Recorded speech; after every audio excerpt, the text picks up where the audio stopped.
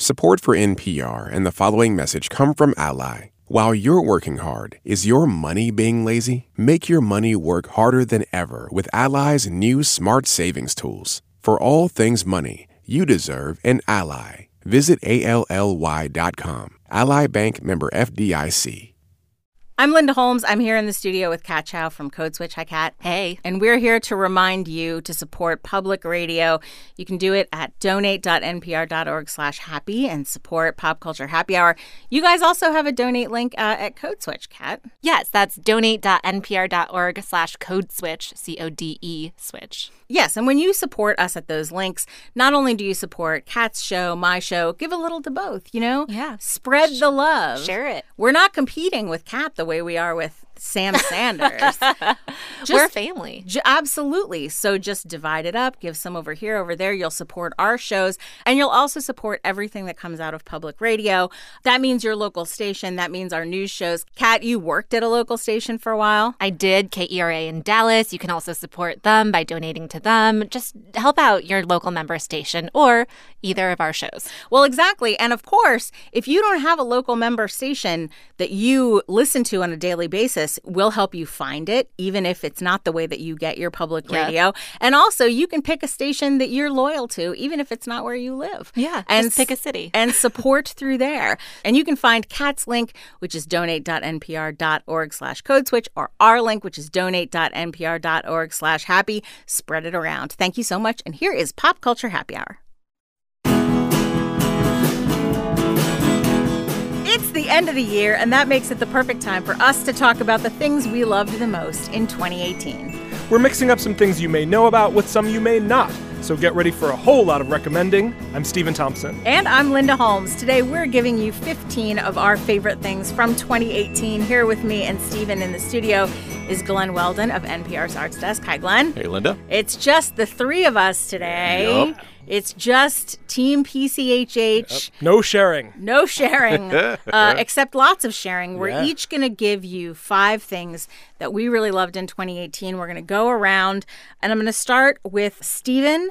Stephen, I hear you have one that might appeal to everyone. Well, yeah, I thought I'd start with a large kind of overarching theme, maybe the story of the year in pop culture, which is that yesterday's underdogs are today's juggernauts. Looking specifically and particularly at movies, the top-grossing movie of 2018 was Black Panther.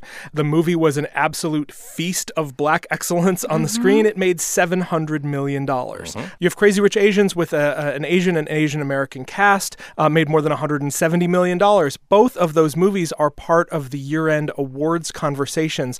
Not only is this story of diversity being lavishly rewarded, but that the next bunch of years means that people who make movies are going to be trying to imitate that success. You're going to see so many more movies with black casts, with Asian casts, with queer casts. These movies keep doing well. The other example that I wanted to bring up is Book Club, a movie starring Diane Keaton, Jane Fonda, Candice Bergen, and Mary Steenburgen. Cost $10 million to make. This is a movie about women over 60. Cost $10 million worldwide, made nearly 90. So what we're seeing over and over again is not just, oh, people need to go see these movies so there will be more movies like this. This has now happened. This has been happening over and over again. We've talked about this a million times with movies like Girls Trip. Like, the box office comes out and we're all so surprised. There's no way to be surprised anymore. This is so good for storytelling. Exactly. We keep seeing new stories told. And getting told on a platform where more people can see them. There have always been a ton of movies being made by Asian directors and Asian American directors and writers, but they've not always gotten the platform that Crazy Rich Asians got. I think, I agree with you completely, not only because of the storytelling element that you're talking about, but also because from a strictly pragmatic perspective, when things like this happen, it also causes stars and writers and people like that to be built and developed and to get power. So the people who write these screenplays, and also, especially if you look at the casts of these films, what this has done for Constance Wu, what this has done for Winston Duke, what this has done for Danai Gurira, who is a fantastic and well-known and accomplished actress and playwright, but being in a film like this changes the axis. We talked about this a little bit with Hamilton, that different people attain power, and that in itself has value. So I agree with you about this one. Yeah, you're also seeing all these wonderful stars getting more and more and more opportunities. Kind of like you said, but I mean, like Awkwafina was hosting Saturday Night Live. So you're going to see more and more opportunities and more stories being told. It's what I'm most excited about in pop culture in 2018. Yeah, and there's no way to look at these films and not recognize that it's wonderful that they're diverse, that they have diverse casts. It's wonderful that they have made a lot of money and spread a lot of power around, but they're also excellent. Right. And you see those accomplishments, I think, having ripples for the future, and that's great. All right. So what I wanted to talk about also has that combination of an excellent thing that I think also opened up some conversations about representation, and that's Nanette, the Hannah Gadsby special on Netflix. It is her special in which she talks a lot about trauma. We did an episode about this. You can hear more about it. I really loved that episode. I also loved the conversation that followed it. Not the kind of uninteresting conversation about comedy? What is stand-up comedy, which I don't care. If you don't want to call it stand-up comedy, that's fine. But the idea of thinking through trauma and storytelling, we had such a good conversation with Kumail Nanjiani about telling your story, not telling your story, being honest in your comedy. Gadsby has remained on the scene and is kind of a figure who has persisted in American pop culture for the rest of the year. There's a relatively recent conversation that The Guardian published between her and Roxane Gay. Hannah Gadsby went to Roxane Gay's house and they sat around and talked, and it's a wonderful thing that I encourage you to seek out. They are so alike in some ways that you wouldn't necessarily think of off the bat, but they have these commonalities that they found that really resonate. I was so happy to see that come out this year. So Nanette would be one of mine. Yeah, excellent. It's great. All right. So Glenn, what do you have to start us off? Well, there is a theme that will emerge of my 5 picks, but I'm going to start with the Canadian sitcom Schitt's Creek, which is on Pop here in America, which I remind you is a real thing. It started out great, but it's only gotten better. And perhaps not coincidentally, there is now a queer romance at the center of the show. And I'm not just talking about my love for Catherine O'Hara's Moira, although it is real and it is tattooed across my heart. But it's between Dan Levy's character, David, and Noah Reed's character, Patrick. And there's a moment in season 4, episode 12, when Patrick gets up to perform in front of a crowd. He's performing a cover of Simply the Best by Tina Turner, a crowd that includes the David character, who is very sardonic, very closed off, very undemonstrative. At the beginning of that scene, David and Moira are standing together, and they are the 2 of the least touchy-feely characters on the show. And you feel like, I know what this is going to be. It's going to be one of those scenes where a big fiasco happens and these 2 characters are going to kind of react in that kind of conspiratorial way. Instead, when he starts singing, it goes for a few seconds, and then there's a moment. Moira reaches out a hand to touch David's arm as if to say, oh, wait, no, this isn't what I thought it was going to be. I call you when I need you, my heart's on fire. You come to me wild and wired. Come to me and give me everything I need. Give me a lifetime of promises and a world of dreams. Speak the language of love like you know what it means. It's just a signal to us viewers that we're all watching the same thing happen. We're seeing what you're seeing. And that moment is a signal to me, Glenn Weldon, sitting in his living room, that no, wait, this is real. And it's unforgettable, all the more so because it's so unexpected. So that's Schitt's Creek. Wonderful. Nice. Thank you very much, Glenn. Stephen, what's your next one? There's nothing I love in art more than making the incredibly specific feel totally universal. There is a scene in one of my very favorite movies of the year, 8th Grade, in which Elsie Fisher plays a 13-year-old girl entering a pool party. And Bo Burnham, the young director of the film, shoots the scene in this long tracking shot where Elsie Fisher is walking through this pool party wearing a one-piece bathing suit, and she's shot so that you see just the back of her shoulders, and you're following her through this pool party. And watching her shoulders, you understand everything that is going on in this girl's world. You understand all of that doubt and dread and fear and insecurity and hoping to be validated and worrying that you won't be and wondering if anyone will talk to you. all of this is swirling in the way Elsie Fisher carries her shoulders in a scene where she's shot from behind in this wonderful, detailed, specific, empathetic, I think just glorious movie. One of my favorite films of the year. It so gets what it's like to be 13, and it also gets what it's like to be in the orbit of someone who is 13. I really hope that 8th Grade gets that kind of year-end Oscars love that it so richly deserves. Or Indie Spirits. Or Independent Spirit Awards. Uh-huh. I know that's where it's going, but it is a glorious movie. I really think every parent should check it out, but I also think everyone who has ever felt 13 should see it. 8th Grade, and particularly that scene in the pool party. Because it's so brilliant. If you want to underscore a character's vulnerability, you make him 13 and you put them in a bathing suit. It's just what that is instant empathy right there. Thank you, Stephen. I also have a pick that involves a girl who's 13, and that is the film Leave No Trace. Now, Leave No Trace is from Deborah Granick, who directed Winter's Bone in 2010, which made a star and Oscar nominee out of Jennifer Lawrence. And Jennifer Lawrence in that film, it was kind of a story about a young woman who was being raised in a very kind of rural outdoor environment. This is too, but it's extremely different because where Jennifer Lawrence's family in Winter's Bone is sort of a very tough situation. This is that way too, but the girl whose name is Tom, and she's also 13, she lives with her father and they live in the woods. He's played by Ben Foster. And then they're kind of discovered, and it's discovered that you're not really allowed to take your 13-year-old and live in the woods. He's a veteran. He has PTSD. And they are sort of forced to try to readjust to living in a kind of a community-supported, social services dictated kind of way. It's an incredibly sensitive film, quiet, kind and understanding to the positions of everyone in it. And there is a kind of film that gets at how the most painful things in life involve everybody being right. And that is the kind of film that this is. And I admired it enormously. I just caught up with it. So Leave No Trace, available to stream for rent on your streaming platforms. And I encourage you to seek it out. Nice. So that's mine. Glenn, what do you have next? I've talked about this before, so I won't spend a lot of time on it. But on the season 13 finale of Always Sunny in Philadelphia, Rob McElhenney and Kylie Shea perform a dance number set to Veruo by Sigur Rós, which is kind of breathtaking. And I'm not just talking about Rob McElhenney's torso, although it is a good torso to have.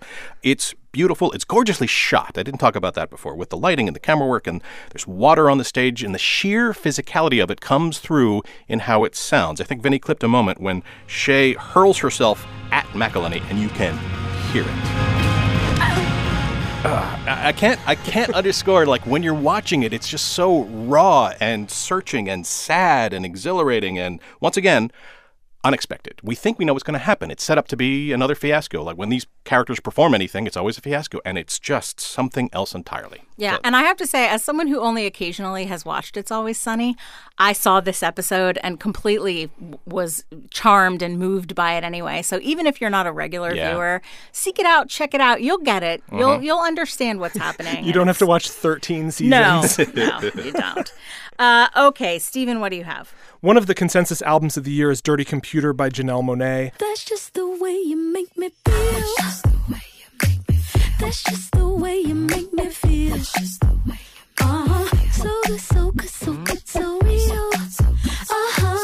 That's just the way you make me feel. That's just the way you make me feel. That's just the way you make me feel. If you miss Prince, this is probably the best way to go outside of tapping into the Prince archives to get a Prince fix. She had a friendship with Prince and was greatly inspired by him for this record.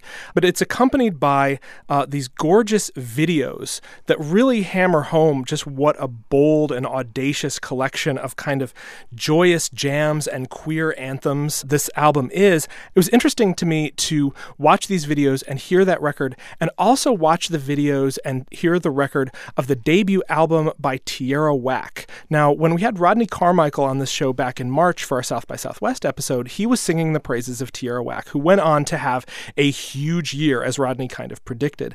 And she made this album called Whack World. It is 15 minutes long, 15 songs, 60 seconds each.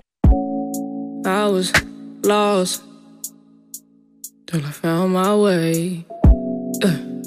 You can never say I love you too many times a day. Too I had no GPS. And it is accompanied by a 15 and a half or so minute video that you can watch on YouTube for free with all 15 of those songs, accompanied by these beautiful and weird and audacious and arty videos. Both of those albums are so good and so interesting and just shot through with idea after idea after idea.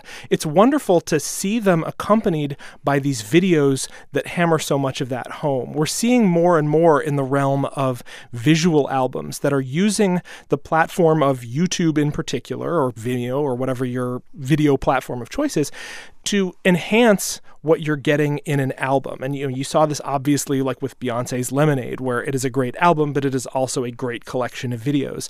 And so you're seeing more and more artists taking full advantage of the media at their disposal. And so to have it happen with Janelle Monáe, who's kind of a juggernaut at this point, she's nominated for Album of the Year. This album was all over all the critics, top 10 lists and whatnot. But also seeing it with this young artist, Tierra Whack, who's coming up, still showing everybody who she is and how much she has to show the world. It's just very exciting. It's just an exciting development in music. I keep coming back to kind of this is a thing I'm excited about the future of pop culture. This is a thing I'm excited about the future of music, is just seeing artists find ways to make it bigger and bolder and more multi-dimensional and multi-platform. Very nice. Thank you very much, Stephen. We're going to take a quick break. We're going to come back with a bunch more favorites, so don't go away. The following message comes from our sponsor, Chipotle. April Wilson, hog farmer for a Chipotle pork supplier, reflects on how her family has seen the number of family farms decreasing. My dad talks about getting on the bus, and there were 15 kids that got on the bus within 4 miles, and now there's maybe 5 kids that get on the bus in that same 4 miles. It's just amazing to see the changes. To learn more about how Chipotle is working to reinvigorate farming, go to chipotle.com/farmers. Welcome back to Pop Culture Happy Hour. We are running down some of our favorite things from 2018. The next on my list is the Netflix adaptation of Jenny Han's YA novel, To All the Boys I've Loved Before. We did an episode about it. If you have hung out on Twitter very much in 2018, there's a good chance that someone you know has gone on and on about how much they loved it. We did a whole episode about it, so I don't want to talk too much about it, but it is a romantic comedy. It is a teen movie. It introduced a lot of people both to Lana Condor, who played the female lead, and to Noah Centineo, who played the male lead. They are already set up very predictably to do the film of the next book in this. There are 3 in this series. I am very happy to see not only a really lovely, warm, romantic comedy, but a really uncynical and charming teen movie that is available to a lot of people through Netflix. You don't have to go to a lot of trouble. You don't have to go out and see it with friends in a theater. You can stay at home. To All the Boys I've Loved Before. Very charming and available to you on Netflix. And I was very, very happy about it. Nice. Okay, next up, Glenn, what do you bring us? We're halfway through the 4th and final season as we tape this of Crazy Ex-Girlfriend, and the tone of the show has fundamentally changed, I think. It's more muted, it's less antic, because now it's grappling with the mental illness of the main character, Rebecca, that drove the plot, basically, of the first 2 seasons. But the songs are still great, and here in the home stretch, the show is smartly shining the spotlight on some of its featured players, some of the background folks in the cast, some of whom have been around from the beginning. Episode 3 of Season 4 gave the character of Jim, played by the excellently named Burl Mosley. Burl Mosley. A glorified extra in the show's law firm scenes, basically, but he got a moment to shine, and he shone. When it comes to deciding what to do for a living, don't be a lawyer. Don't do it. Quickest way to ruin your life. Don't be a lawyer. Not worth it. It'll leave you dead inside. The job is inherently crappy. That's why you've never met a lawyer who's happy. It's a guaranteed soul destroyer. Don't be a lawyer. I can't sing the praises of that enough. The Arsenio blue suit, the hair, the synth, the dance moves. Look, I rate the songs on Crazy Ex-Girlfriend every year, and I don't want to tip my hand. We're only halfway through, but that song is number 1 with a bullet, based solely on the following lyric: there are many other professions that won't turn you into Jeff Sessions. It's so much fun. What would you call it? What are they going for there? It's an that kind of womp womp. It's a very 80s There's hit. almost like a New Jack Swing vibe. Yes, Yeah, that's what I think it is. That's what I think. It made me think of like Belle Biv DeVoe. When you hear that don't Womp Yes. womp womp womp womp. Yeah. It's great. It's a good scene, and I say that as someone who used to be a lawyer. All right. Thank you, Glenn. Next up, Stephen, what do you have? Well, it is not often that you can say that a concert experience actually changes your life. You'll hear people say, oh, this album changed my life, this book changed my life, this movie changed my life. Going to this concert actually, quantifiably changed my life. The Max Richter Orchestra in 2015 made a box set album called Sleep. It is an 8-hour experience designed to map over what your brain is doing while you sleep. So you're supposed to listen to it while you are going through a, optimistically speaking, 8-hour night's sleep.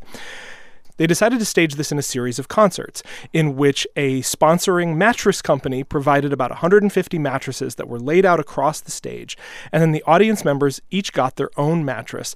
And the idea is you're supposed to sleep along with this show and experience it live. So I went in March to see this when I was at South by Southwest, and had a mattress next to my girlfriend's mattress, and we kind of tried to sleep. And I kept waking up kind of over and over and over again through the night and kind of disturbing other people with my sputtering, snoring, the disaster that is my, sinuses or whatever when I sleep. And in the lobby of this concert hall, they had, the sponsoring mattress set up, and next to the mattress was a CPAP machine. And I went over and walked over, gave it a look, was looking at it. I'm like, I think I need one of these. And I kept thinking about the experience, not only the intense emotional experience of seeing this concert, which it is one of the best concerts I've ever seen. I was incredibly moved by it. The music is so beautiful. But I went home and got a sleep study and was diagnosed with severe sleep apnea. I was waking up hundreds of times a night because I stopped breathing over and over and over again. And if you or anyone you love is experiencing this sort of thing, constantly waking up, tired all the time, goes to sleep-based concerts and disturbs everybody with your snoring, I cannot encourage you enough to go in and get that sleep study done, because this has radically changed really my entire life, but especially how I spend roughly 1/4 to 1/3 of it. So first of all, if the idea of an 8-hour album that you play while you sleep is appealing to you, I strongly encourage you to get that Sleep box set. It's on streaming services now. It's really beautiful. The Max Richter Orchestra Sleep. See the concert if it happens to be coming through your town. It's not a cheap ticket, but it is worth every penny. And for God's sake, if you think you might have sleep apnea, get it looked at. It absolutely changed my life. Fantastic. Good. What a ride that was. Words, news you can use. What a ride. So my next pick is the film A Simple Favor. Oh, yeah. Which I loved. I was so surprised by how much I enjoyed it. This is a film where Anna Kendrick plays a kind of a good girl mom, and Blake Lively plays, to put it mildly, a kind of bad girl mom. And they meet, through their kids. And there's a whole thing that involves the Blake Lively character's husband, and is somebody doing something to somebody else, and it's sort of a crazy melodramatic thriller, but it's also a comedy. It's directed by Paul Feig, who has directed a ton of great comedies, and even if you have liked Blake Lively in other things, I think there is a Blake Lively at the height of her powers in this film that maybe she's never really gotten to do before. Yeah. I really liked that movie. It's one that really stuck with me. It's called A Simple Favor. I feel like it was both undermarketed and mismarketed. So if it skidded by you, go back and check it out. I think it's funny and weird and interesting and stylish. Oh, the clothes in Blake it. Lively's clothes. Yeah. I mean, everybody's look in it is amazing. Some of our favorite funny people, Aparna Nancherla is in it. Andrew Rannells is in it. So much fun. Check it out. A Simple Favor. Agreed. A big favorite of mine. I can't think of a much better movie to stream on a random weekend afternoon. It's so much fun. I'm going to watch it again for sure really soon. Perfect for planes, too. Yeah. Great plane movie. Yeah. I'm gonna stream it again for sure real soon. So, Glenn, what do you have up next? RuPaul's Drag Race All-Stars 3 was uneven. Newsflash, RuPaul seasons are uneven, but it ended on a moment of pure joy. Vinny, hit me once. Hey, kitty girl.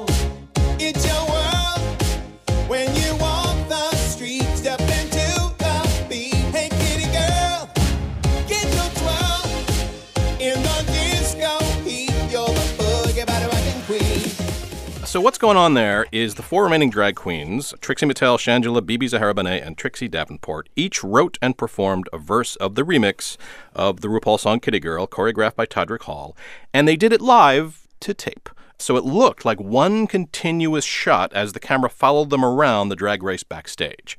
So much fun. If you need a mood lifter at any point, this is going to provide it to you. Also, hot, shirtless backup dancers. Nice.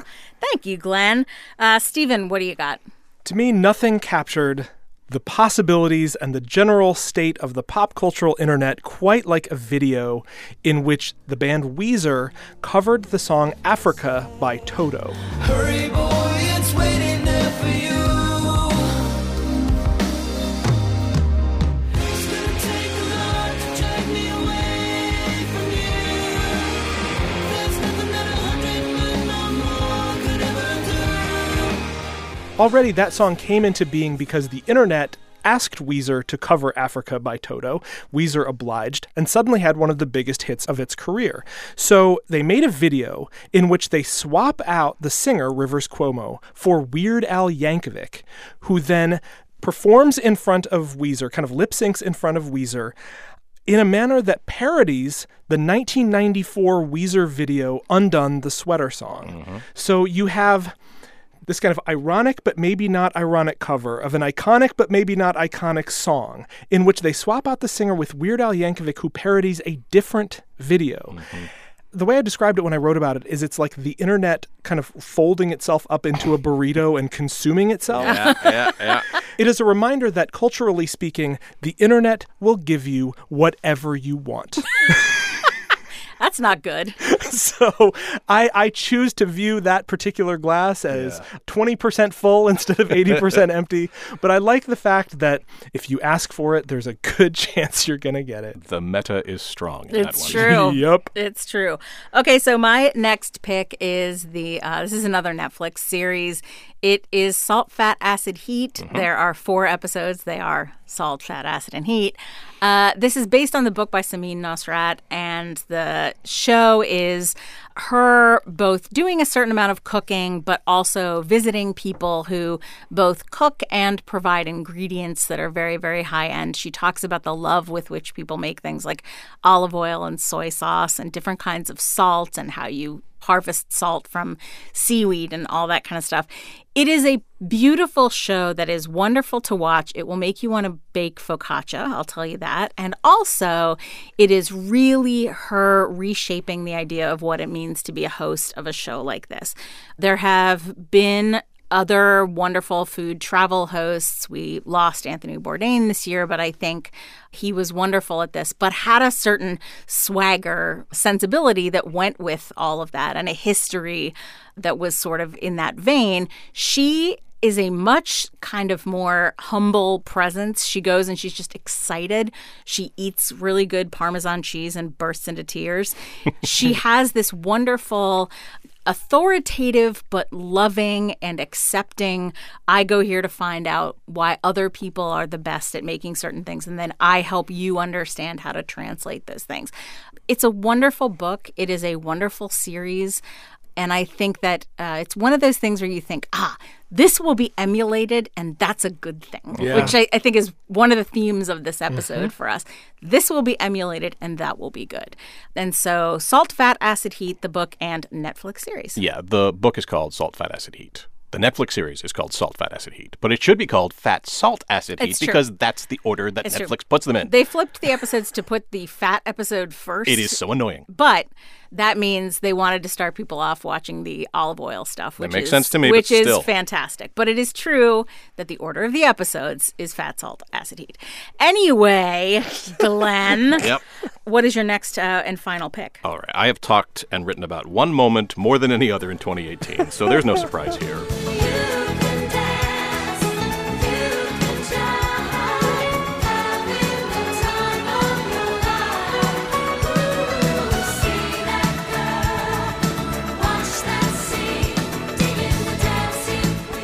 Okay, we recognize that. This is about how sophisticated the dancing is. I know. But the production of Dancing Queen from Mamma Mia 2, here we go again. Look, there's a moment when the boats turn into the harbor and everybody's dancing and that song is playing, and I am not a complicated person, but that moment sends a cleansing fire through my soul. 2018 is punishing.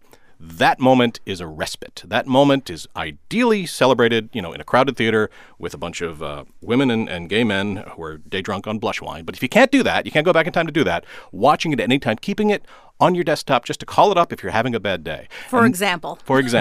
And that is the theme to my 5 picks, like the power of music, especially if it rises from unexpected sources or does something you don't think it's going to do, to penetrate the desiccated husk that is my heart and get through your defenses and make you feel a damn thing. That was the thing that unified those picks for me. Sneaked up on me. Yeah. Sneaked up on me, Glenn. Mm-hmm. Your love of a musical number. Yep. Numbers. Appreciate it so much. Musical numbers. I know, exactly.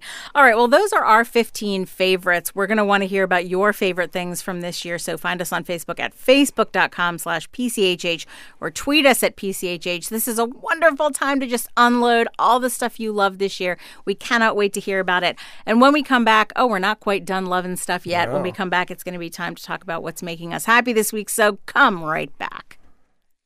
Support for this podcast and the following message come from Hulu. With the largest streaming library full of your favorite reality TV shows, Hulu is the home for reality TV's biggest fans. Catch all the drama, all the tears, all the heartbreak, all the competition. Because Hulu has your reality TV. Start your free trial today. Learn more at hulu.com. This message comes from NPR sponsor Pocket Casts. Whether you're new to Pocket Casts or have been a fan for years, as an NPR listener, they're offering you a free 3-month trial of Pocket Casts Plus, giving you all of the great features of their free mobile app, plus more. Listen to the podcasts you love and discover even more when you redeem your trial at pocketcasts.com/NPR. Welcome back to Pop Culture Happy Hour. It's time for our favorite segment of this week and every week. What is making us happy this week? Stephen Thompson, what's making you happy this week? Traditionally, every year, All Songs Considered puts together a radio play that doubles as a grand holiday special. Sometimes they're shot into space. Sometimes they're just going off on a journey to discover the meaning of Christmas or whatever.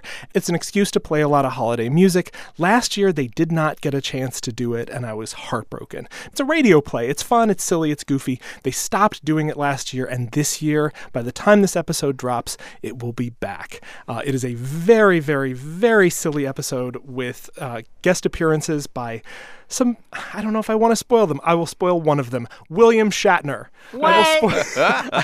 Who is, you will be shocked to hear, a complete goofball. I'll spoil one more. Mickey Dolenz from the Monkees. It is very fun and lighthearted and silly, and as always, I get to make a cameo right at the end that I'm very excited about. One other very quick thing. Every year I put together a Spotify playlist with my favorite songs of the year. I'm doing that again. We will throw a link up on our newsletter. Thank you very much, Stephen Thompson. Glenn Weldon, what is making you happy this week? So on the day this episode drops, listeners to the august respected program called All Things Considered will have to spend a few minutes listening to me yammering about the history of Aquaman. Yeah. Now, unless there's, real news. But if that happens, this is the universe coming together in a way. I have an Aquaman tattoo. I collect Aquaman memorabilia. My nickname on the swim team was Aquaman. I thought because they thought I was fast, but it turns out because I sank to the bottom of the pool every time I dove in. Became a marine biologist briefly because I loved Aquaman so much. So who else could yammer at millions of NPR listeners than me about the history of the swift and powerful monarch of the ocean? Putting that thing together made me so damn happy, and I think it's going to be fun. So on or about December 21st, on All Things Considered, me yammering about Aquaman. Fantastic. And I assume this has something to do with the upcoming film. Oh, possibly. All right. Thank you very much, Glenn Weldon. Making me happy this week. Now, I have not always been a Billy on the Street person. I have not always been a Billy Eichner person. I find him a little bit intense. If you've never watched Billy on the Street, it consists of him running around with a microphone, a corded microphone, which is one of my favorite things about it. Yeah. I don't even know who has the thing with the cord. I assume the sound or camera person. But he runs around with a microphone on the streets of New York, usually with a guest, running up to people and screaming in their faces and asking them questions. And there are people who have told me that they feel profound anxiety watching him do this to people. I am one of them. However, for some reason, since he ceased putting these in the form of a half-hour show, and they have more existed as YouTube clips. I have really come to love them because that, to me, is exactly the right dose. And just recently, he released a 5-minute clip of him running around the streets of New York with Lin-Manuel Miranda yelling at people. And of course, the Billy on the Street thing is always he wants people to be excited about whoever he's with, or he starts yelling at them about whoever he's with.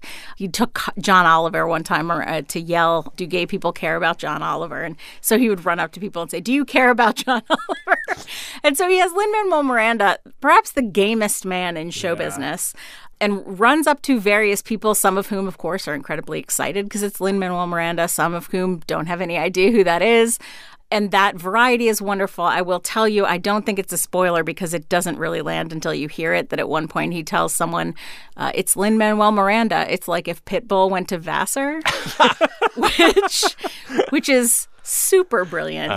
So I encourage you, if you need 5 minutes of pure relief of stress, seek out, surprisingly enough, Billy Eichner with Lin-Manuel Miranda doing Billy on the Street. It is wonderful. And that is what is making me happy this week. Before we go, I do want to mention we have a newsletter that we have recently launched. It includes original writing. It includes recommendations for your weekend. It wraps up what's making us happy this week. It gives you some of the links that you will need to fully appreciate everything from the show.